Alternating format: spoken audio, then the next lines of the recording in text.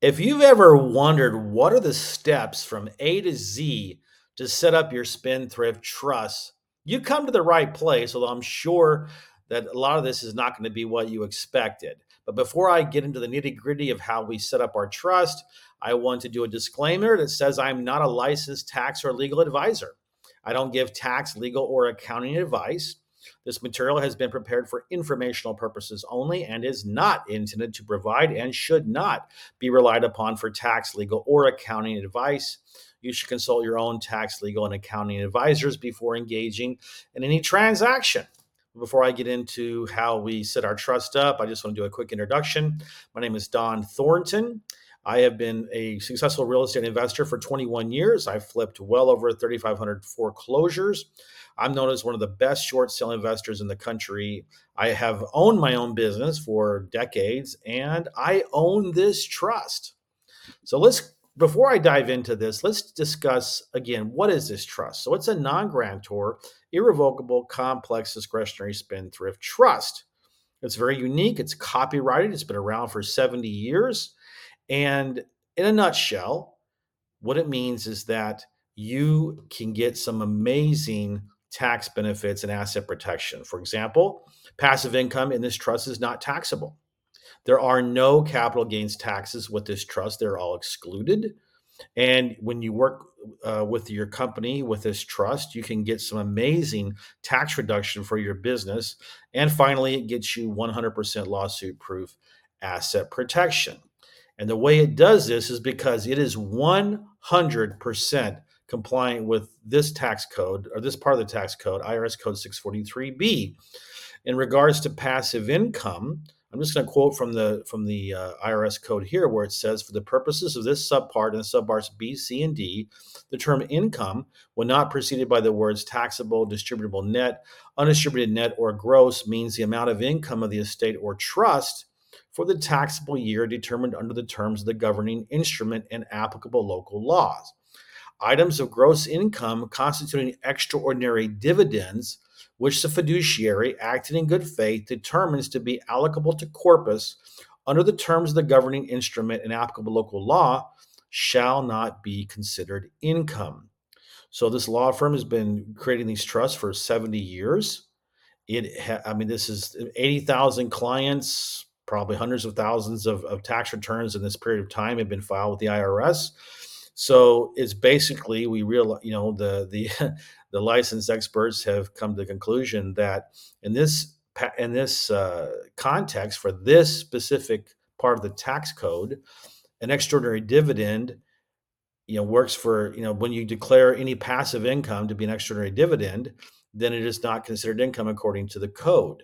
Now, on the capital gains side, I'm going to quote from the tax code again, where it says gains from the sale or exchange of capital assets shall be excluded to the extent that such gains are allocated to corpus and are not paid, credited, or required to be distributed to any beneficiary during the taxable year or paid, permanently set aside, or to be used for the purposes specified in section 642C.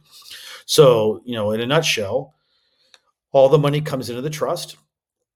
It is allocated to the corpus, and it's a complex trust, so therefore it is not required to distribute to any of the beneficiaries, which is important for it to be in compliance with this code.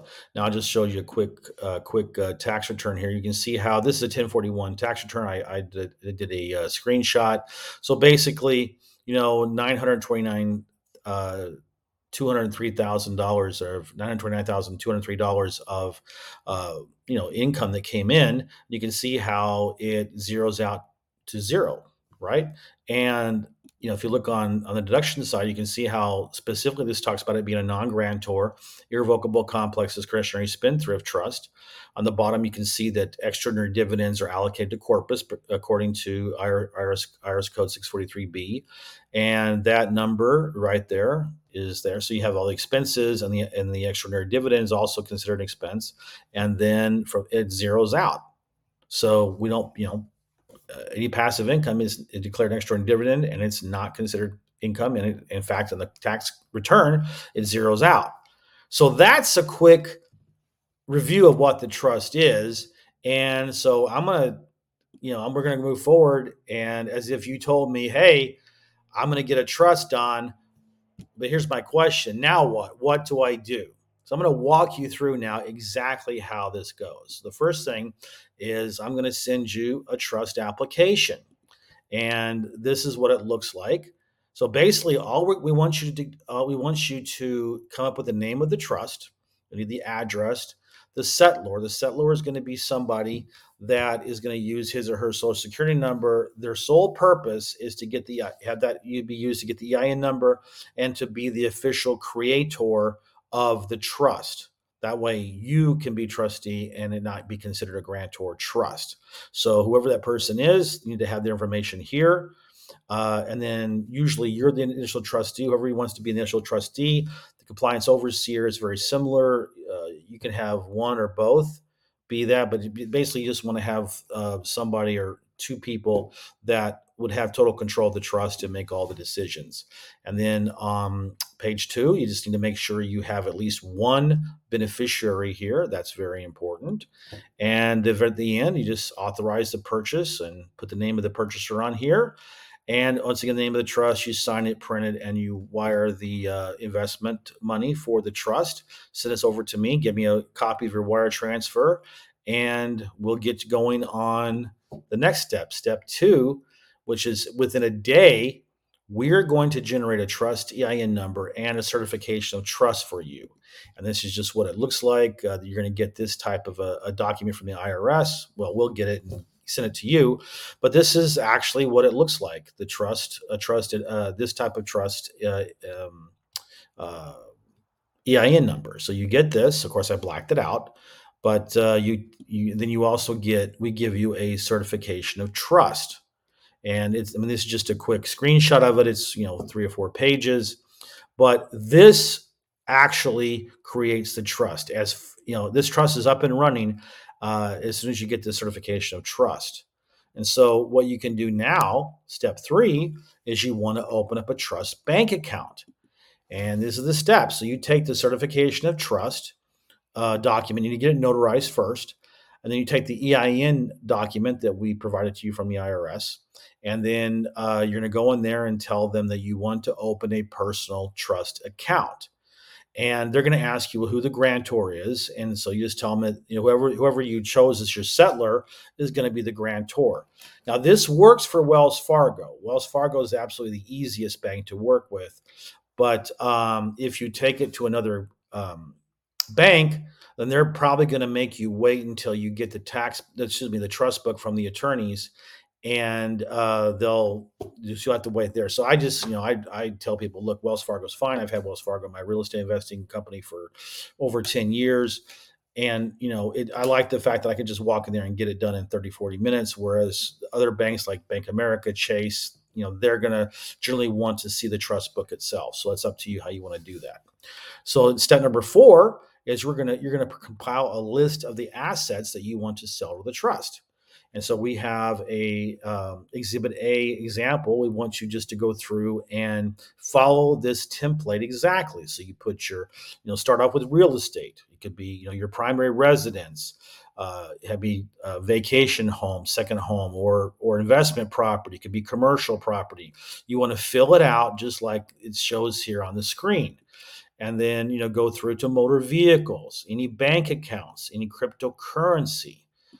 And then household goods. As a general rule, anything with household goods like furniture, appliances, whatever, is about 25% of whatever the value of the property is that you have on, you're selling the trust with. And you have other things like if you have precious metals, things like that. Anything of value, you're going to list on this document. We call it Exhibit A. Okay. So the next thing to do is you're going to place a value on each asset. And our formula is very simple. It's whatever this original acquisition price, whatever price you bought the asset for. If you spent any money on improvements, you add to that original acquisition price. If you ever used the asset for any depreciation in previous year's taxes, then you want to subtract that. And whatever's left over, that's the sales price to the trust, okay? And then our next step is we're going to help you get a bill of sale for selling your assets. Because remember, this is an irrevocable trust, so you have to sell your assets into the trust. And so we have a form for you. Basically, we want you to go through and fill out this information: who the name of the seller is, which would be you or the company, the address, phone number, email address, and then the name of your trust and who the trustee is going to be. And then, of course, the address of the trustee. And then the main thing is this bottom line here where it says total value of assets. And of course, it's cost basis, what you pay for the asset. So when you go through your Exhibit A, you're going to have a price for every single asset. At the end, you're going to have all of those individual prices added up to one overall number, total value of your assets. That's what you're going to put here at the bottom of the form. And that's important because we never see your Exhibit A.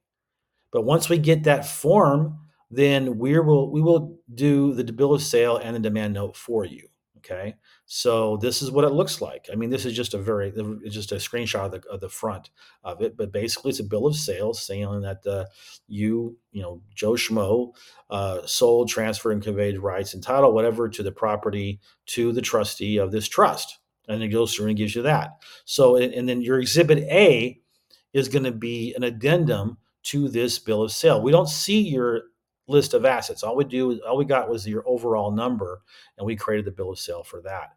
And then you have a demand note because remember, this is a sale, so there has to be some kind of monetary consideration given.